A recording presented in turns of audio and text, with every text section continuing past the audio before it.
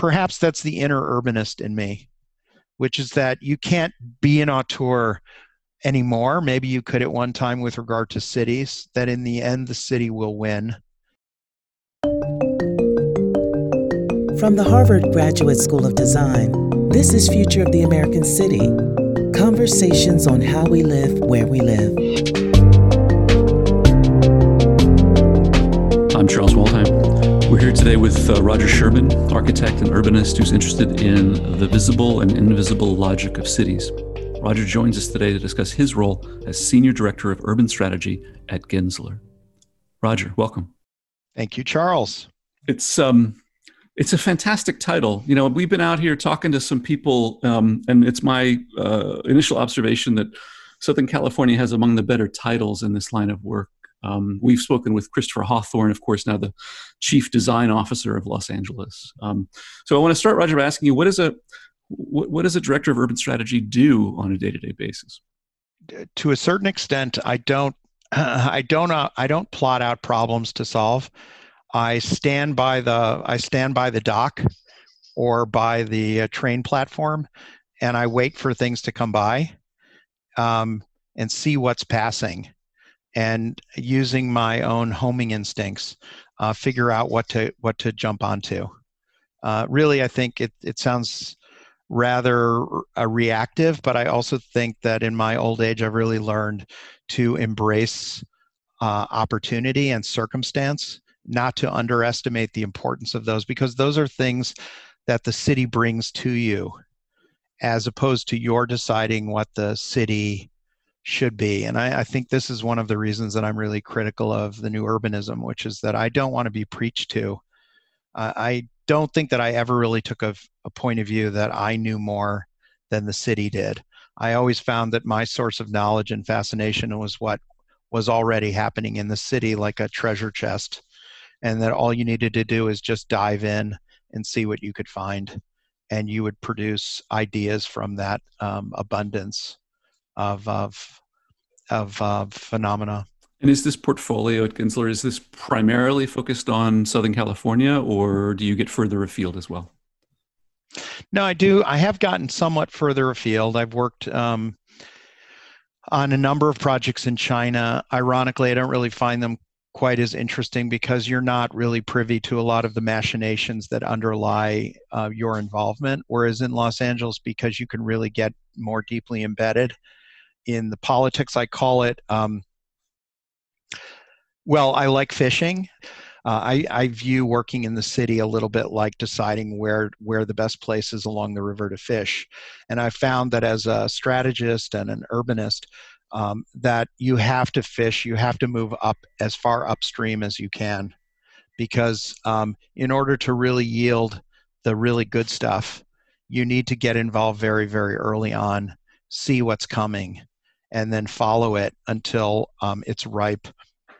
And so most of my work has tended to be more local, and or most of the work that I've really become interested in has become more local to Los Angeles, or I would say the Southwest at this point. And that in a weird way, there's certain elements of Los Angeles which are true that used to be claimed in the late 20th century, which is that Los Angeles is really a microcosm of the problems of the world.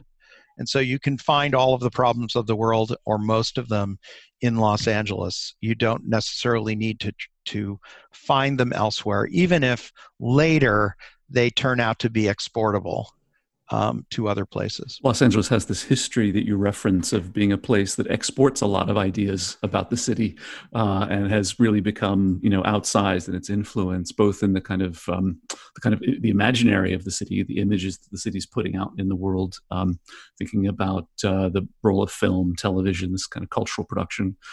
So in going upstream, in your work at Gensler, are you going so far upstream as to be an instigator of urban projects, or are they things that are already somehow available that you're early engaged with? I'm definitely an instigator. I realize in retrospect that I was hired to be what they use in corporate terms. They call a disruptor. I didn't go in deliberately with the intent of disrupting things. It just so happened that my taste ran toward things that that others in the firm were letting just drop between the fielders, because they were looking for things where they already knew their appetite was pre-scripted. They knew that many of them know that they want to do office buildings, or they are working on workplace design. And there's an emphasis in my office. I don't want to get too far afield of why we're talking here, but it is relevant to this, which is that our office is organized by expertise, or what they call practice area. There's airports, there's a workplace. There are 3 studios just dedicated to interior workplace design. There's also lifestyle, which is retail, basically like retail malls, that kind of thing. And there's hospitality, which is hotels and so on. It works very well as a firm for the purposes of marketing and for business, because you can market yourself as being an expert in a certain area. But in practice, it's not necessarily servicing issues of urbanism very well, because it puts things obviously in kind of silos. So even urbanism had a category, and that's kind of where my entry portal was at Gensler, in something they call planning and urban design. But it was really intended to be conceived of by Gensler as a sort of stepchild to a lot of the practice areas that needed to do some master planning in order to get to the commission for the building itself. So my brand is really less urban design by intent and more looking at urbanization, the city as a phenomenon, and then sort of doing a kind of Aikido, jujitsu with a lot of those forces, which really fascinates me. So that's why I say I didn't go in intending to be a disruptor. It's simply that I started finding opportunities that come by Gensler every day, and cherry picking the ones that I could see had a lot of possibility for them. So though I was working on some larger projects and things that would be strictly thought of as urban design initially, I found myself actually getting involved in a lot of things which are in the area of what's called community impact and social impact. Because Gensler, which is very interesting, like an anteater, it follows capital, and the emergence of impact investors, of philanthropic investors, and really has led to the opening of another set of opportunities through, in many cases, some of the same clients, but through the side door of the client, through their corporate social responsibility programs, rather than through their front door, which is where Gensler would be conventionally making money. So that both doors can be open, and they had never seen that door before. So I've found myself doing a lot of work on permanent supportive housing and affordable housing, which is relatively new. Shouldn't have been as new, because the problem has been lingering for a while and has really just gotten out of control. And then we've gotten involved in a lot of other projects that are connected to the problem of the affordability of housing, in the way of, let's say, at-risk teen centers and homeless drop-in centers, and sort of things of that nature, that all basically tie to the issues of equity that have now come up in the wake of COVID, but had been there all along. So I see these things, and I see the housing as an urban problem, not as a typological problem per se. And so I'm interested in it insofar as housing is one of the, if not the most important building block of a city. And I'm more interested in housing from the standpoint of how it represents the DNA of a city than I am as an individual typology. We've had, first of all, in our experience in Southern California, experience in Los Angeles, of course, you can't escape the pressures, the societal, economic, political pressures around access to housing. You see it on the street every day. In our conversations with Michael Maltzan, your colleague Dana Cuff, it's also present in obviously the thinking and in the practice of urbanists working in Los Angeles. So when I first came to know Gensler, I thought of it as a a company that had somehow originated in California, Bay Area, I think, if I remember it right. And I've always associated, in part because I was spending a decade in Chicago at the beginning of my career, where the Gensler, brand in Chicago, its office was heavily into what we now think of as a kind of design research, kind of a lot of workplace measurements, a lot of empirically based. I mean, this might be a stretch. Tell me if I'm getting this if I'm overstating this, but in certain aspects, Gensler's offices, some of their practice areas, they almost can be understood as a kind of IDEO for architecture. Is that fair? I think, to be brutally honest about it, I think they probably there was a time in which the R&D IDEO model of research and development in office place design was more strongly more strongly situated or embedded in the practice itself. I think that it's a little bit more a product of moving from adolescence into middle age, that Gensler was seen as an innovator in that area, and is now, though it does have an investment in continuing to do that in principle, I think has had a natural inclination to settle into being comfortable with having expertise. So there are efforts at present, for instance, where clients are reaching out to Gensler to figure out how to what the real import of the COVID crisis is on workplace design and so on. And we are doing that. I do think that that's a bit of more of an exceptional instance in which necessity breeded invention. But I think in general, there tends to be a little bit more, I don't want to say complacency, but probably a little bit more satisfaction in the fact that we are experts in something, rather than having the pebble in our shoe to want to continue to kind of ask what's next in that area. And so I think that for me, personally, one of the things that has been very unique has been that the area of affordable housing and permanent supportive housing and community investment, this literally started with my having arrived there. It was just a coincidence that the regional managing principal, Rob Jernigan, said, we are just simply too big not to be dealing with a big problem like this.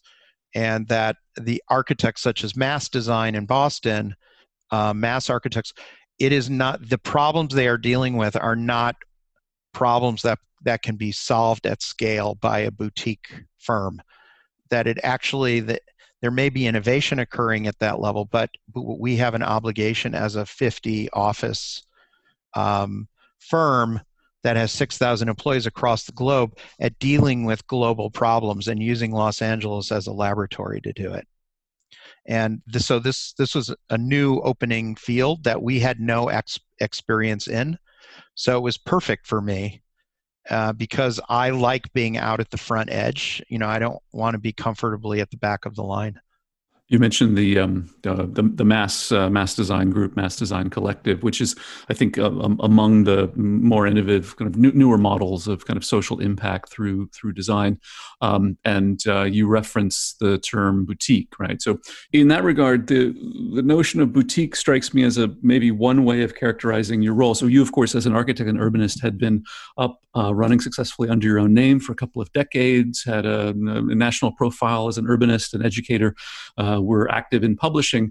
And at some point, the notion of embedding within this larger corporate structure, thousands of employees, dozens of offices, became appealing to you. And I'd like to hear from you, Roger, more about what precisely was on offer, what precisely have you seen there by virtue? You've mentioned the scale, the enormity of impact, that kind of potential, and also your role. I take it from your comments that you were being invited in to continue to disrupt within Gensler in a way that it had reached a kind of stability or a kind of middle age.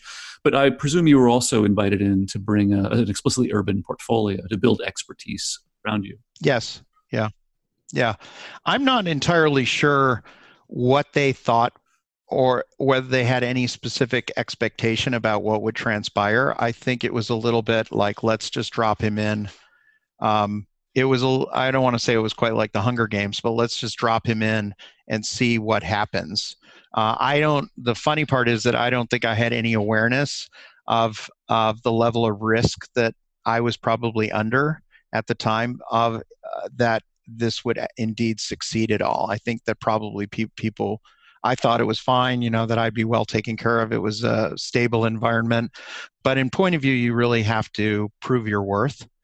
Um, and I think you probably are on, you have a certain amount of time to start showing what you can do. But I fortunately was naive enough not to be aware of any of that. And so I just sort of took my time and did my thing and kind of started really getting traction after 2 years, when this kind of community impact and permanent supportive housing thing started to transpire. And so I began to see the opportunity emerge, um, for a variety of different reasons. One is that it really appealed to me. It really appealed to me personally. I think it always has to be that. I think it also changed the value structure from that about how much profit you are making to other forms of valuation, that the firm also thought was important, which is at a certain level, they may have considered it just a very high level form of business development.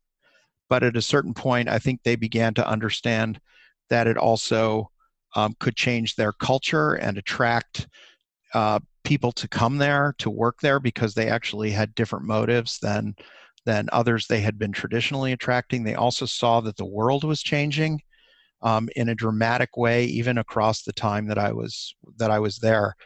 At the same time, I began to realize that I needed to set things up in a way that I was comfortable with at Gensler, find my own space there in a way that had not really been done before. So even though right now I'm still in one of the studios, it's actually called Lifestyle per se, and it doesn't really aptly refer to what I do.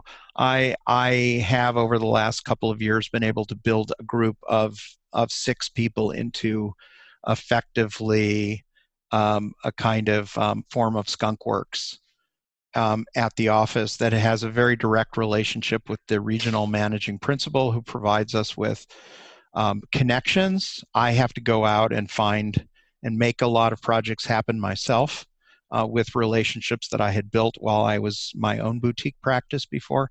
But in effect, I look at Gensler as providing me a bully pulpit, or a platform of legitimacy that doesn't change who I am. It just means that people listen to me more and believe me more than they did 5 years ago. Initially, I was very angry about it because I felt like, I'm saying the same things. Why are you listening now?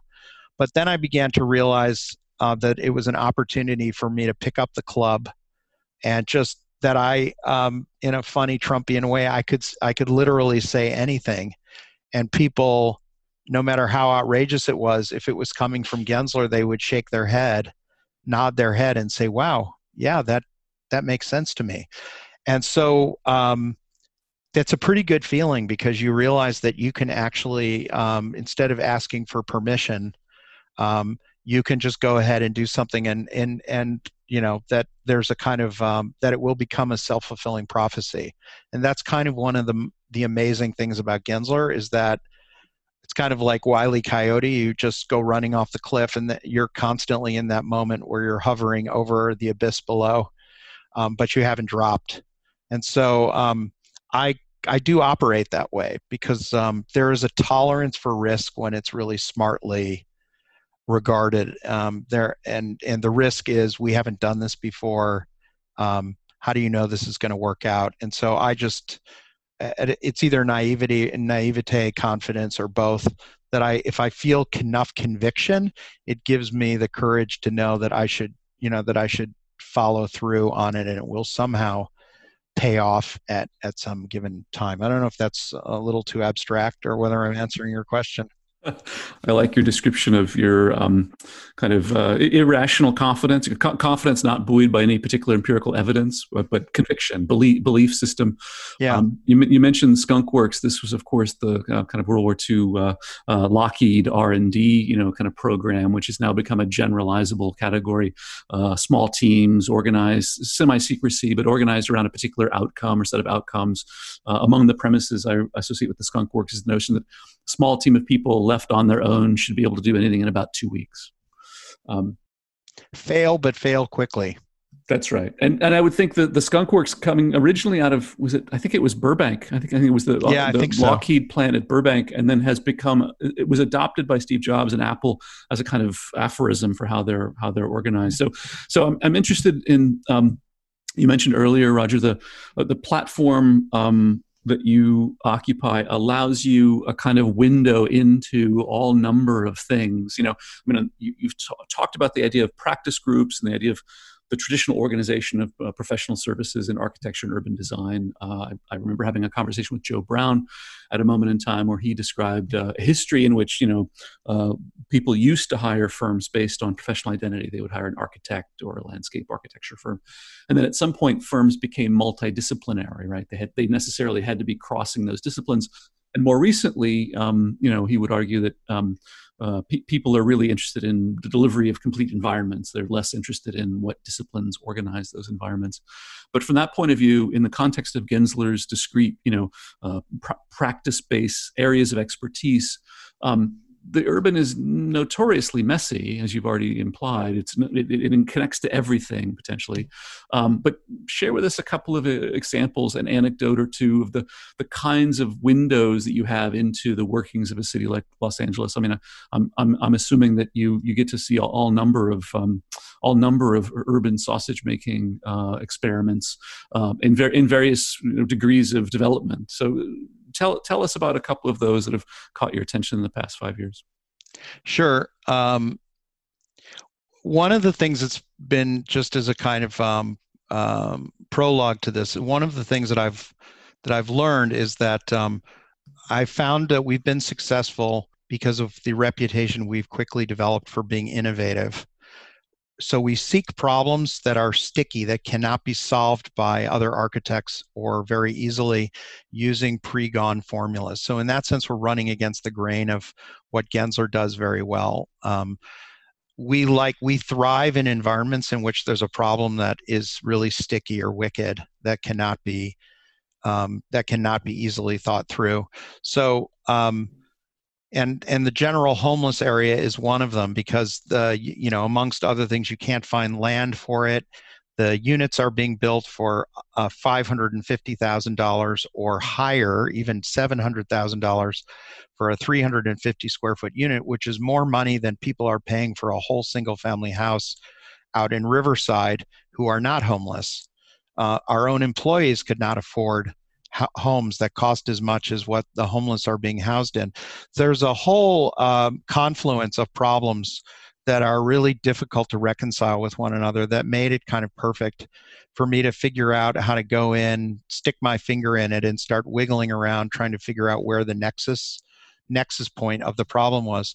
So I'm going to give you a couple of examples of just a couple of examples. Almost every project involves something like that for us right now, but one of them is one that we evolved that did not have a client in advance, which is major no-no with Gensler. You never would do that. You have the general idea is you stand at the end of the stream and you wait for the clients to flow into your mouth, right?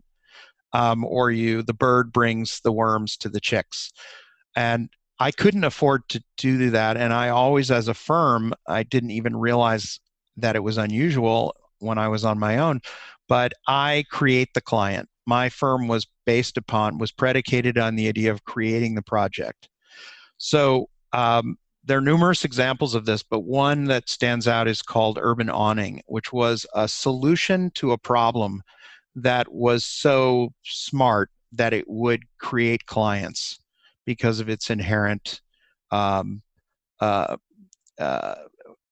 its inherent intelligence.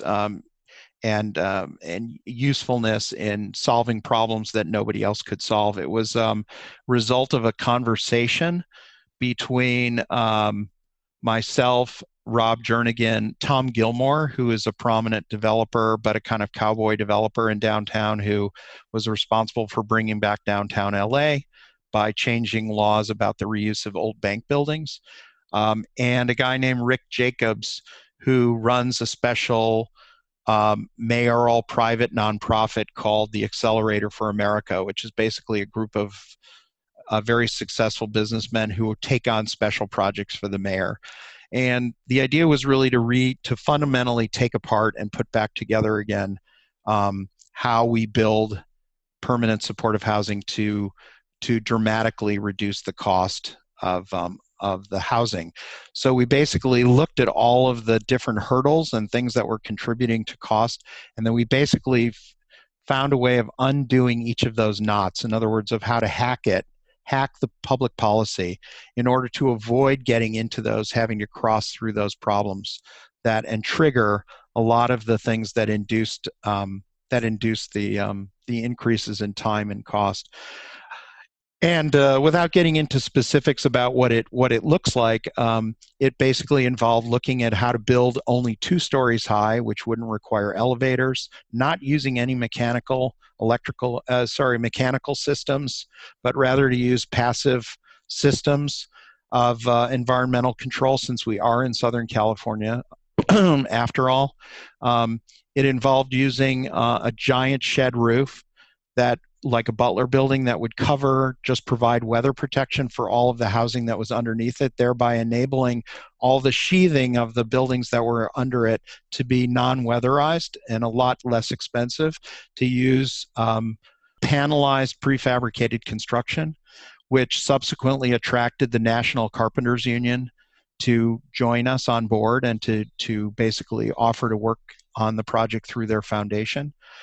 Because they wanted to be associated with the solution as well. And so the prototype that we developed turned out to have really smart applicability even to big box structures that were being abandoned by big box retailers with the shift in the retail economy. So that all we needed to do was just start cutting holes in the big boxes and putting our units inside and using that as a microenvironment for kind of creating an urban oasis. So there were different types of sites that were implied and made eligible for applicability that ordinarily would not be sites that permanent supportive or affordable housing developers would otherwise be interested in, because they were only looking at sites that were of a certain type and already very expensive in cost. And so it was a little bit of a process of like stone soup, where you build interest in the project as you start with an idea, and that you accrete momentum through the idea rather than through your expertise. It's how we solved it, and it also is everybody likes to be in on a game. If you start a game, people want to come to the table to play. And so it's been very exciting, and we're right now in the process of looking at 3 specific sites that we're going to be prototyping the project in, as a result of that kind of process, which has happened over the course of about, I would say, just over about a year and a half, year and a quarter, something like that. Fascinating.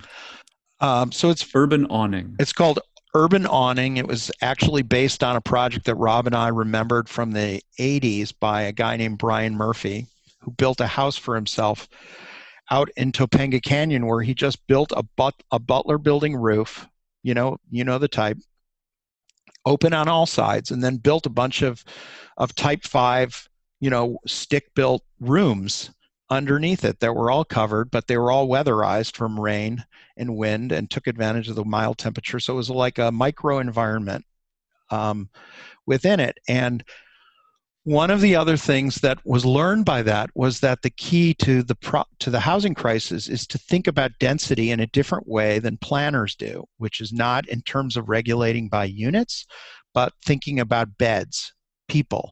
Because if you think about people, then the notion of density is different, because a building if you think about it as units, you'll automatically end up with a 4 or 5 story structure. But if you think about it at a molecular level, as beds, you can rethink the problem in a different way, where it's about accommodating the number of beds in a more efficient way. One of the other things that this involves in the cost savings is whether or not, when you have a homeless problem where 3 people are dying on the streets every single week, um, isn't it important to simply get somebody into a unit where they want privacy, they want their own bathroom and kitchen, but beyond that, do they need to have everything else? Do they need to have 10 lineal feet of closet and the ability to walk all the way around their bed as the regulations dictate and cost money? Or can you begin to think about the problem of homelessness is also coupled with loneliness, and whether or not living spaces can therefore be reassigned to collective use, as with a lot of co-living projects you see, where all of that space is collectivized, is kind of ganged together under the big roof, where you have landscape, you have access to sun, but also to shade and shelter from rain. And thereby you're able to make the units as small as is necessary, which is as small as 175 square feet, and as large as a unit for 3 people at 350 square feet. And you're literally getting in the same number of people as a building that would be twice as large and twice as expensive, which is the cost that it is today. So there are a lot of things that kind of started sort of forming around that. I think one of the other interesting things was that when the carpenters, just to finish out the story, when the carpenters got involved because they were attracted by the prototype, along the lines of Stone Soup, they said, well, we have a training facility in Las Vegas where we train our young carpenters how to prefabricate metal panels. Why don't we build a mock-up of the 3 unit types, a slice through your project, in our factory, which is turns out to be a very high-tech factory. And then we will fly the mayor and the city council out and all of the other housing officials to see how this new prototype can be built much more cheaply in their districts and so on. And that's in effect what happened. It's just off the edge of the runway in Vegas. It's there for people to visit. We take people out there socially distanced now to show them, and we've been using it as a marketing tool. But again, it's this beautiful way in which a certain idea starts to gather, it really starts to gather energy about itself and develop its own momentum if the idea is powerful enough.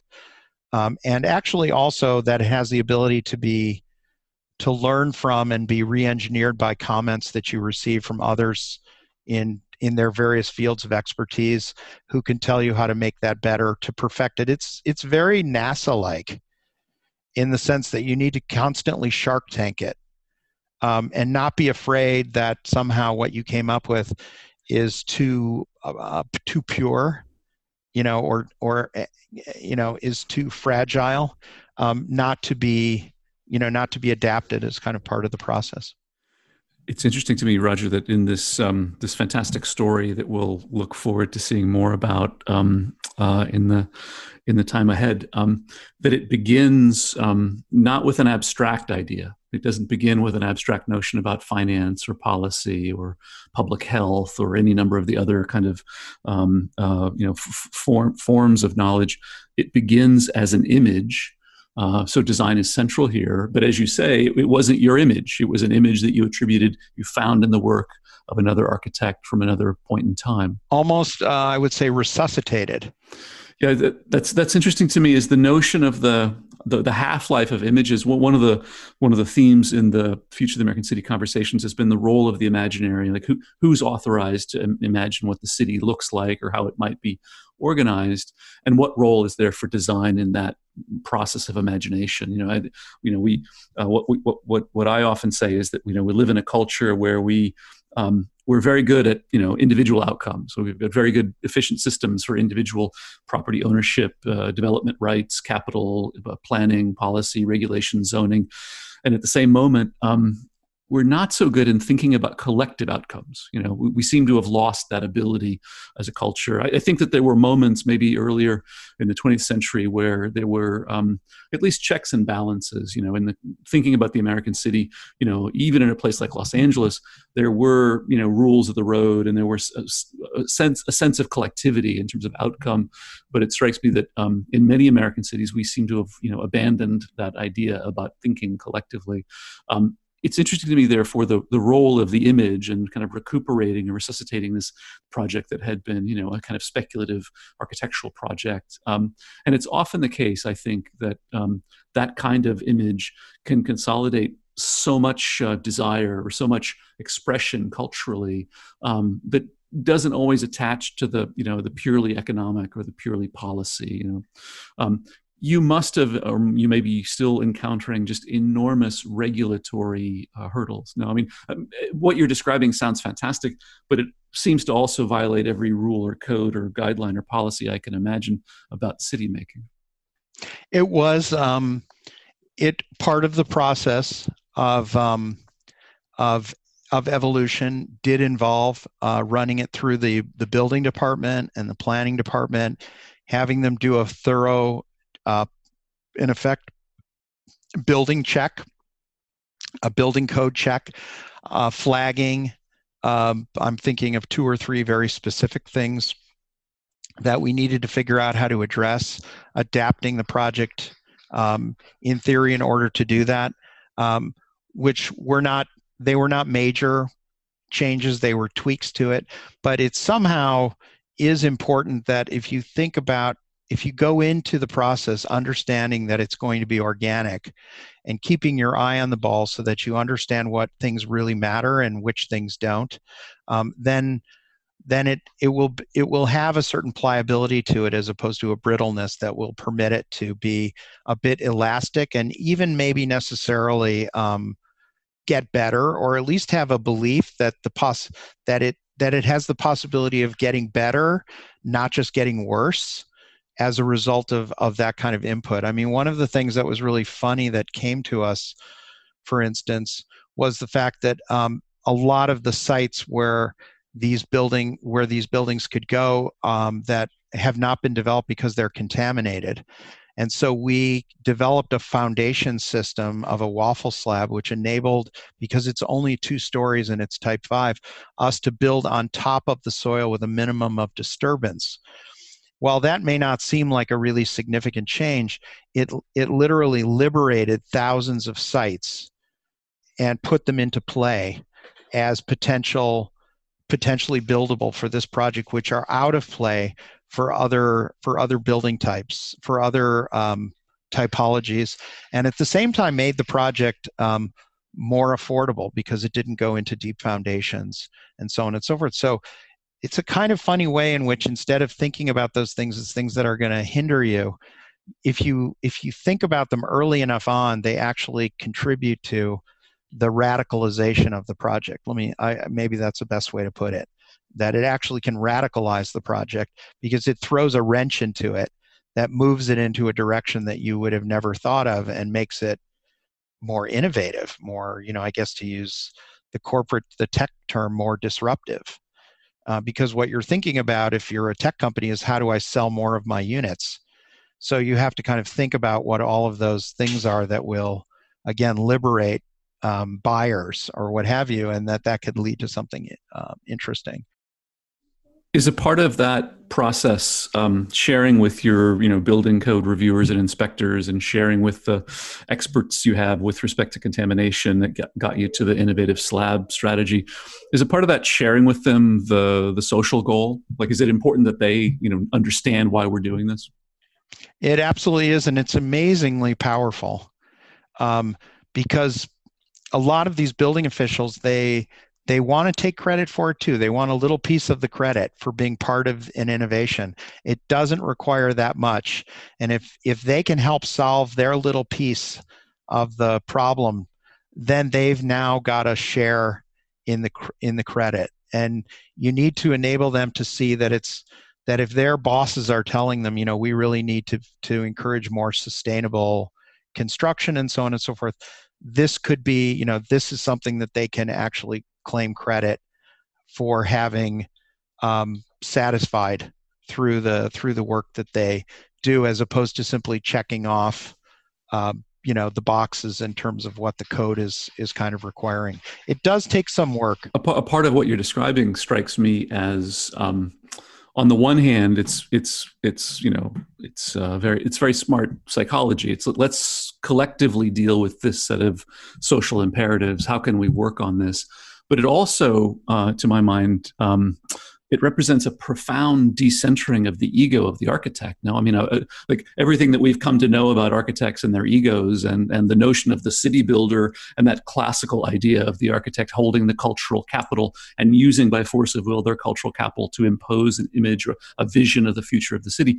This strikes me as a very, very kind of opposite to that approach, in which the kind of humility of inviting somebody in the kind of permitting process to help you make a better project, that also strikes me as powerful in terms of its potential for building momentum. Yeah, and I have to say that I was part of that. I had that problem also as having had my own firm, where you have at least the illusion that you're completely in control of everything. That's why you have your small office. And I think part of the learning process of Gensler that was enlightening was to realize that there was this huge amount of horsepower that you had at your disposal, and that in order to really take advantage of what it could do, I adopted, to use another Angelino analogy, more of a filmmaking model than an architecture model, where the director of a film is not analogous to the way that architects like to work, the auteur model. They are not the same, because in practice, filmmaking is really a product of a lot of different expertise coming together. The cinematographer has their own very particular styles. You hire them because you already know what they've done or what their capacities are. And because you've hired them for what they do, you listen to what they bring, as well as the sound editor and so on, so that there is some degree of uncertainty built. There's a higher degree of uncertainty built into the actual film project itself, the film that is the outcome. But you have a certain belief that because you have the right people put together, that as long as the goal is the same, it may not be in precise focus when you start, but you have a set of aims that you agree to, so that when you're making individual decisions along the way, you're able to measure those various choices that you have to make against what you're deciding to do, what your aim is at the end. And I have to say that that voyage has been something of a self-discovery to me as well, because I find that it's immensely satisfying to work according to a filmmaking model, because it feels more like an adventure. You come across things, and people come up with ideas that in some cases are better than ones you would have ever thought of yourself, because they know more about a particular area than you do, yet you know what you're after. And so I think it expands, it leverages your own skills as a director, beyond what I think an auteur can do, which is basically, I have a foregone conclusion about what I'm looking for, and I'm going to bend people to my will. I just feel like, and perhaps that's the inner urbanist in me, which is that you can't be an auteur anymore. Maybe you could at one time with regard to cities, that in the end, the city will win if you want to make it into a match. And instead, I feel as though you have to try surfing it, or at least playing Aikido with it. That's, again, back to my point about urbanization versus urban design, and learn how to tilt the odds of urbanization and the direction of urbanization toward toward outcomes that may be a little less precise according to what you first imagined, to your point about the imaginary, but at the same time, they satisfy in the end what you intended. And there's a surprise in that, which is kind of an amazing thing, that it took you a little bit different a place. that you wanted to go. But if you're really happy with where it ended up, and with the outcome, what does it matter how it compares to where you first thought you wanted to be? Does that matter in the end if the outcome is really outstanding? It strikes me that this way of working, just to extend the analogy, also requires you to use your social capital, to use your platform, but also your human skills to bring an enormous range of people together around something, right? This is in many ways the opposite of what one thinks of as a kind of corporate practice, which is efficient and everyone does their piece in a kind of way. Many of the partners you've mentioned already, you've suggested, come from the philanthropic, the not-for-profit, the foundation side. And so tell us more, as Urban Awning, to what extent are the partners necessary for this kind of activity? Are they all coming out of the not-for-profit world? Is it purely foundation, philanthropically based? Or is there also a logic of capital here as well? That's a very good question, and one I may have to take a minute to think about. Offhand, I'm not thinking about many for-profit developers or for-profit entities that we've been dealing with, but I will say, and maybe this is relevant to you, that that the nonprofit model of production of permanent supportive housing has reached its end, its terminus. It has proven incapable of producing housing in a cost-effective manner and has cost the public an enormous amount of money, has wasted an enormous amount of money, largely because, and I do sound, a little bit right of center here, but I think that because there are so many strings attached to the monies that those nonprofits go after, it results in a higher cost than a nonprofit developer would ever tolerate. So it's ironic that the market rate housing is being produced at a lower cost per square foot than housing for permanent supportive housing for the homeless. As a result of that, there are a number of our clients now that are looking at new models of that are more hybridic with a market rate, whereby they are mixing market rate units together with subsidized units, so that they can get off of the nipple of the subsidies for vouchers for rental vouchers, by instead getting those from the people who are paying market rate for their units in the same project. And ironically, it's also better obviously from the standpoint of social integration, so that you aren't ghettoizing people who are recently homeless into a so-called PSH project while others are in market rate projects, but you're actually getting a mix of people of varying incomes, which is really a better way to make cities in the first place. So that's still right now in the process of being forged. What's basically going on is that they are either the permanent supportive housing developers are either partnering with market rate developers, or they're creating social impact investment funds where they're promising a 5% rate of return, which is a little bit lower, or a 4% than the 6.5% rate that a market rate developer might be paying back to people in exchange for their feeling that they're doing the right thing, but they're still getting a return on their investment. A decade ago now, you authored a book titled LA Under the Influence, The Hidden Logic of Property. And this book examined the kind of internal or hidden logic of city growth. Now in the role that you're in at Gensler, you have access to the people that are shaping the city in a way that you didn't have when you were authoring that project. And you've been able to convene conversations amongst those leaders that are shaping the future of the city. Tell us more about that. It's what's truly satisfying, because now I have a feedback loop to attach to a kind of modus operandi. It was just missing the feedback loop. It understood how the feedback loop worked, but it needed the inputs. That even dates back as early as '95, when I organized a show called RE American Dream about how to come up with higher density higher density housing types for Los Angeles in residential districts. And so it's particularly satisfying 25 years later to find not only that it has relevance, but that I'm now fully equipped to go through that exercise in a way that will have real impact.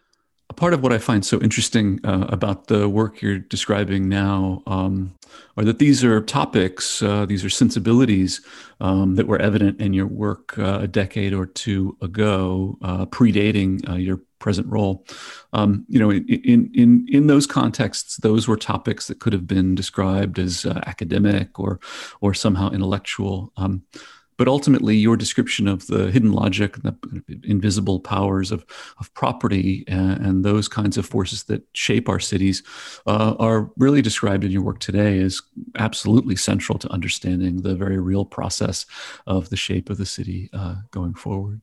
The other one that I would add to that is the recognition that that in addition to dealing with laws, there are also norms, which I dealt with in the book as well, which is that norms, especially in an era of NIMBYism, norms matter at least as much politically as laws do, because they will come bite you. And I think if you can treat them, again, to use the jujitsu analogy, you can use those in your favor if you understand them well enough, both as a means of addressing NIMBYism through tactics such as quid pro quos, like we're putting a public space in the project. If you guys really don't want us to build a new tot lot, playground on our property that you can all use, then you can oppose the project, but you're going to give up something as well. And understanding that kind of give and take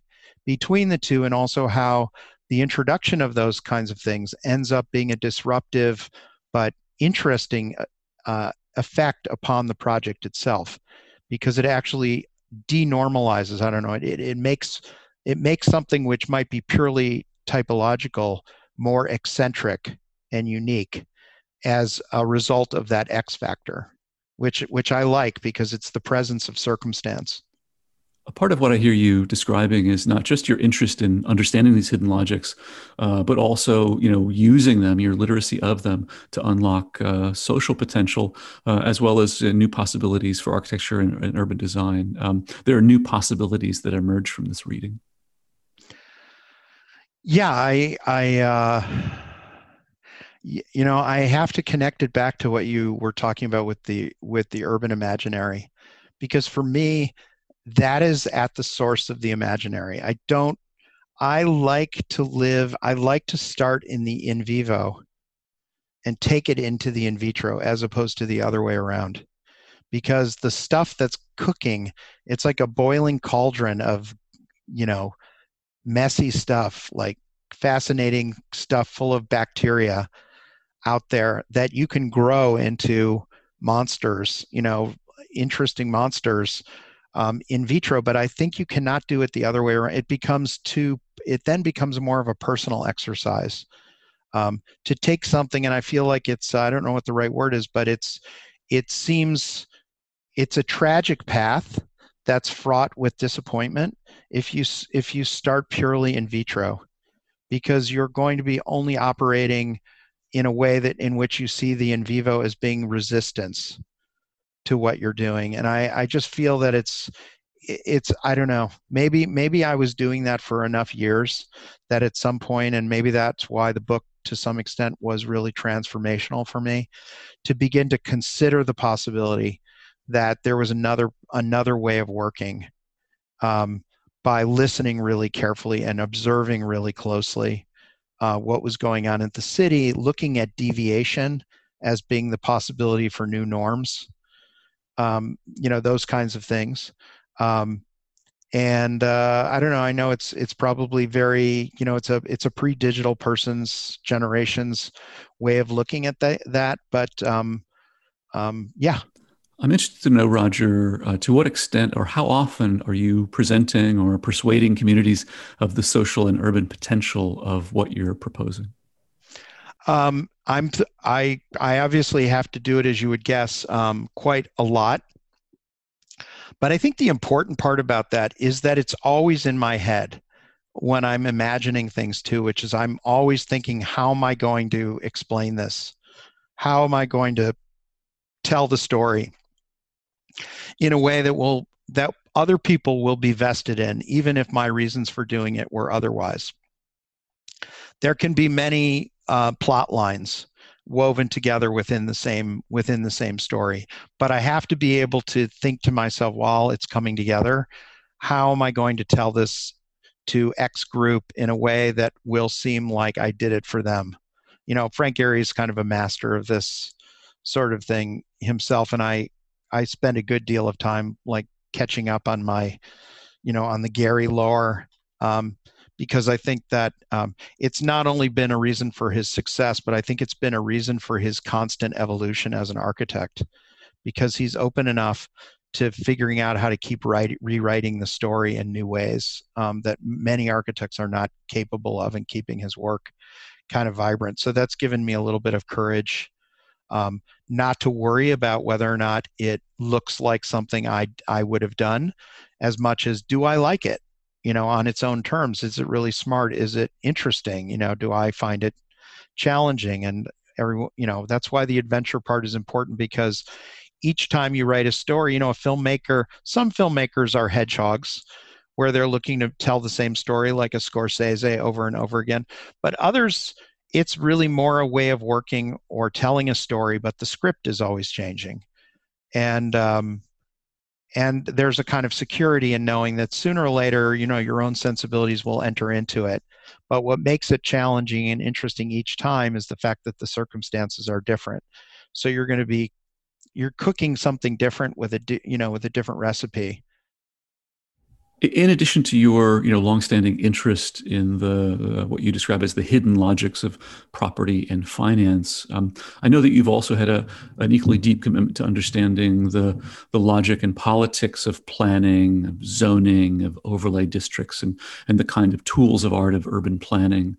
It strikes me that there are many aspects of your current work that are really pushing up against the traditional tools available to the urban planner. Are you confident today that the planning instruments that you have available are up to the challenges that you're facing in a city like Los Angeles, particularly given the challenges around access to housing and vulnerability with respect to climate? Absolutely not. They're a total and utter failure. We have 32 planning districts, community districts, and the planning process is basically a mockery of planning, in that it really is a form of finding out, the planning department going through the process of basically submitting to paper or to digital, to an archive, what the community tells them it wants for itself, which is largely no development. And it's basically a kind of insurance policy or a cudgel to use against the particular the particular dalliances of each council person, who tends to look at each of their council districts as being a dominion where they can basically rule on what's permitted and what isn't, oftentimes with bribes and other favors lent. So there is no real planning that goes on in Los Angeles. It's really just a form of enhanced community advocacy, but it's also ridiculously prolongated, to the extent that they're only literally producing something like 1 or 2 of these community plans a year. So that means that they will not even get through the so-called replanning process fully for a period of something like 20 or 25 years, by which point it will be ready to do it all over again. So that's why, that's why I think that this issue of norms is really important, because it's kind of a way of doing planning more through a form of radical incrementalism, by looking through typology and through scaling, that you can transform the city or can transform portions of the city. I think Chris, I don't know if he told you about it, but he's got a competition that I think he's setting is coming out pretty soon, about looking at gas station sites, because there's going to be a whole turnover obviously in fossil fuel technology, and then what is the import of that for for urban real estate. And that's the kind of thing I mean, which is that's potentially that is a more viable form of planning instrument, depending upon what's done. But as strategy, it makes much more sense to me than divvying up the city into 15 districts and just doing, or 32, fairly arbitrarily and in a gerrymandered way, and then determining what's right just purely on a political basis. In our conversations here in the city of Los Angeles, of course, we've encountered the city's recent new streetlight design competition, as well as the city's initiatives around the equitable distribution of shade across all communities. Both of these projects strike me as remarkably powerful metaphors, forms of distributed infrastructures, accessible to all communities, to all citizens. But Roger, are you suggesting that some communities are better represented or better prepared to engage in these processes of city building than others? Yes, very clearly. And for the most part, that comes more in the form of being able to be more highly defended and effective in ensuring their own stability in the face of development. And so, for instance, there are huge swaths in the work that I was telling you we're doing for United Way. We were identifying with a data scientist where the available sites are, and then looking at how many sites and how many beds, if you knew how many beds you could build on each of these sites, it would translate to. And to our utter shock and amazement, the valley contains almost none of these sites that are available, because it is virtually 95% single family residential. And unless there is state legislation, which there could be in a matter of another year, to permit development of a certain higher density in residential zones throughout the state, it will remain completely defended from any kind of that, which only puts a surcharge of pressure on all of the other areas that I was telling you about earlier, which are not as solidly encircled, which are more residualized politically, such as South LA. And there's a lot of infighting going on amongst council offices, where they all feel like it's not fair for certain council people to take the burden of responsibility for accommodating and solving the homeless crisis all in their district. And so they're all trying to hold their noses and jump into the pool at the same time by committing to a whopping, 200 units in 5 years, which is nothing. It's so little that even the ones in the valley could satisfy that, but it doesn't by any means solve the bigger problem. What's also interesting, I'm sorry I'm getting a little bit into politics here, but it's very interesting, I find, that this is a problem that can only be solved at the state level, not at the local level, because the people who are voting on it are not subject to the anger of the people who are in their district, like the council offices are. So being punted to the state is really, it's going to be at the state level where the radical change will happen, which we can only hope will occur, because otherwise, I don't know. I think we're reaching some kind of boiling point.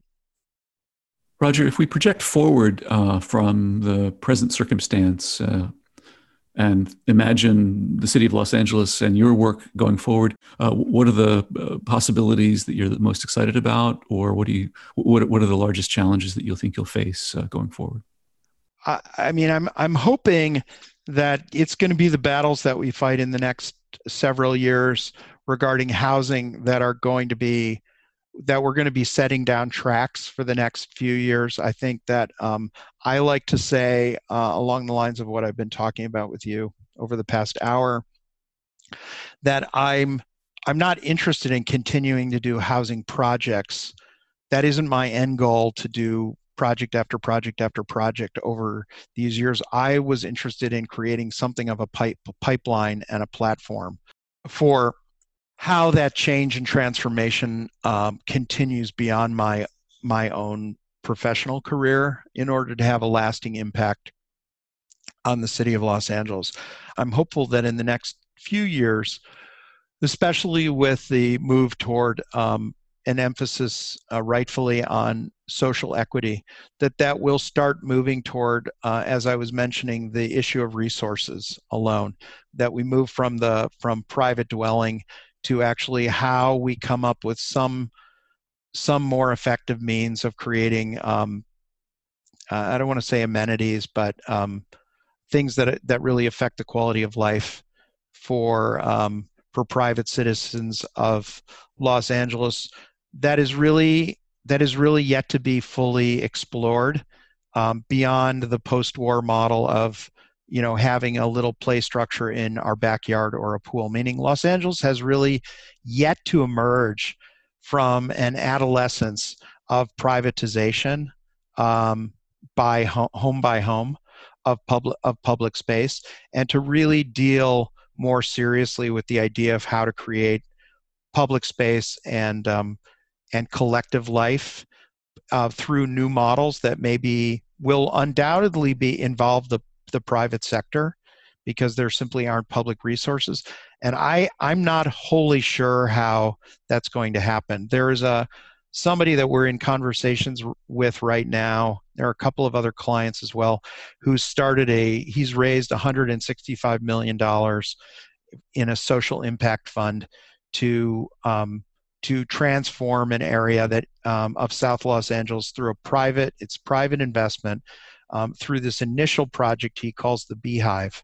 And he's very successful, kind of African-American entrepreneur who went to college and also to grad school at Penn.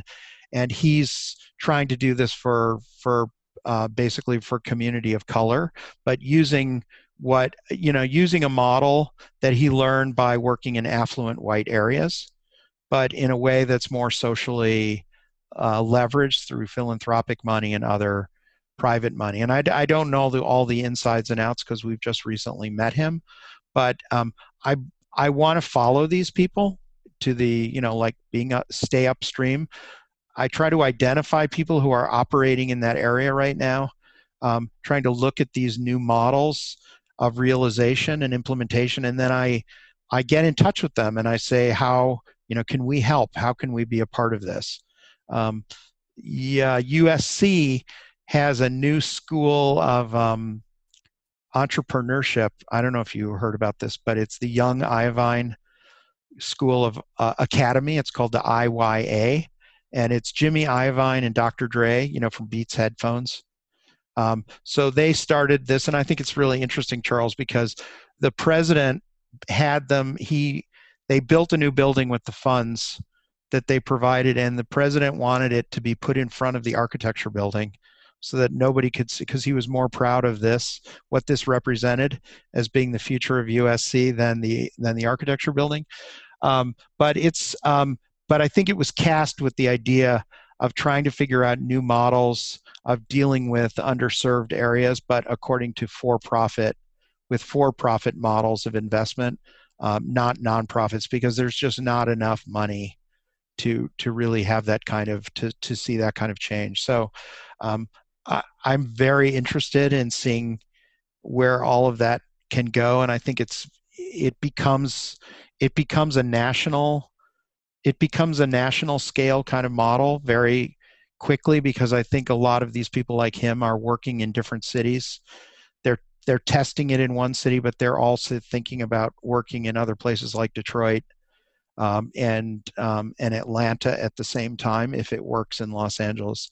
So I don't know. I find that super interesting. I feel as though the low-hanging fruit of the future of the city exists in these underserved areas because they're the least stable, and they're, for better or for worse, meaning they could get worse a lot faster, but they could also get a lot better and more interesting faster than, let's say, Brentwood or Beverly Hills, because those have reached old age, so to speak.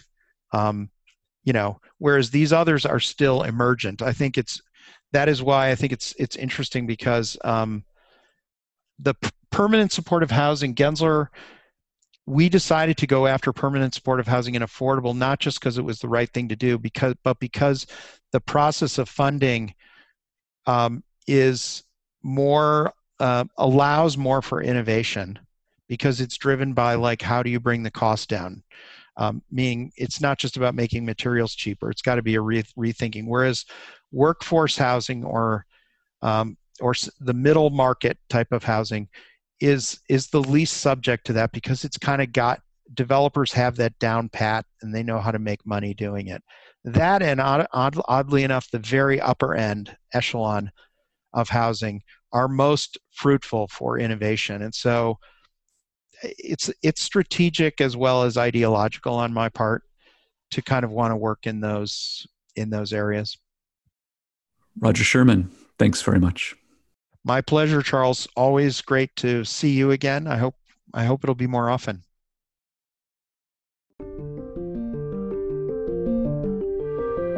You've been listening to Future of the American City, curated by the Office for Urbanization at the Harvard Graduate School of Design. This conversation was supported by the Knight Foundation and the generous donors to the American Cities Fund.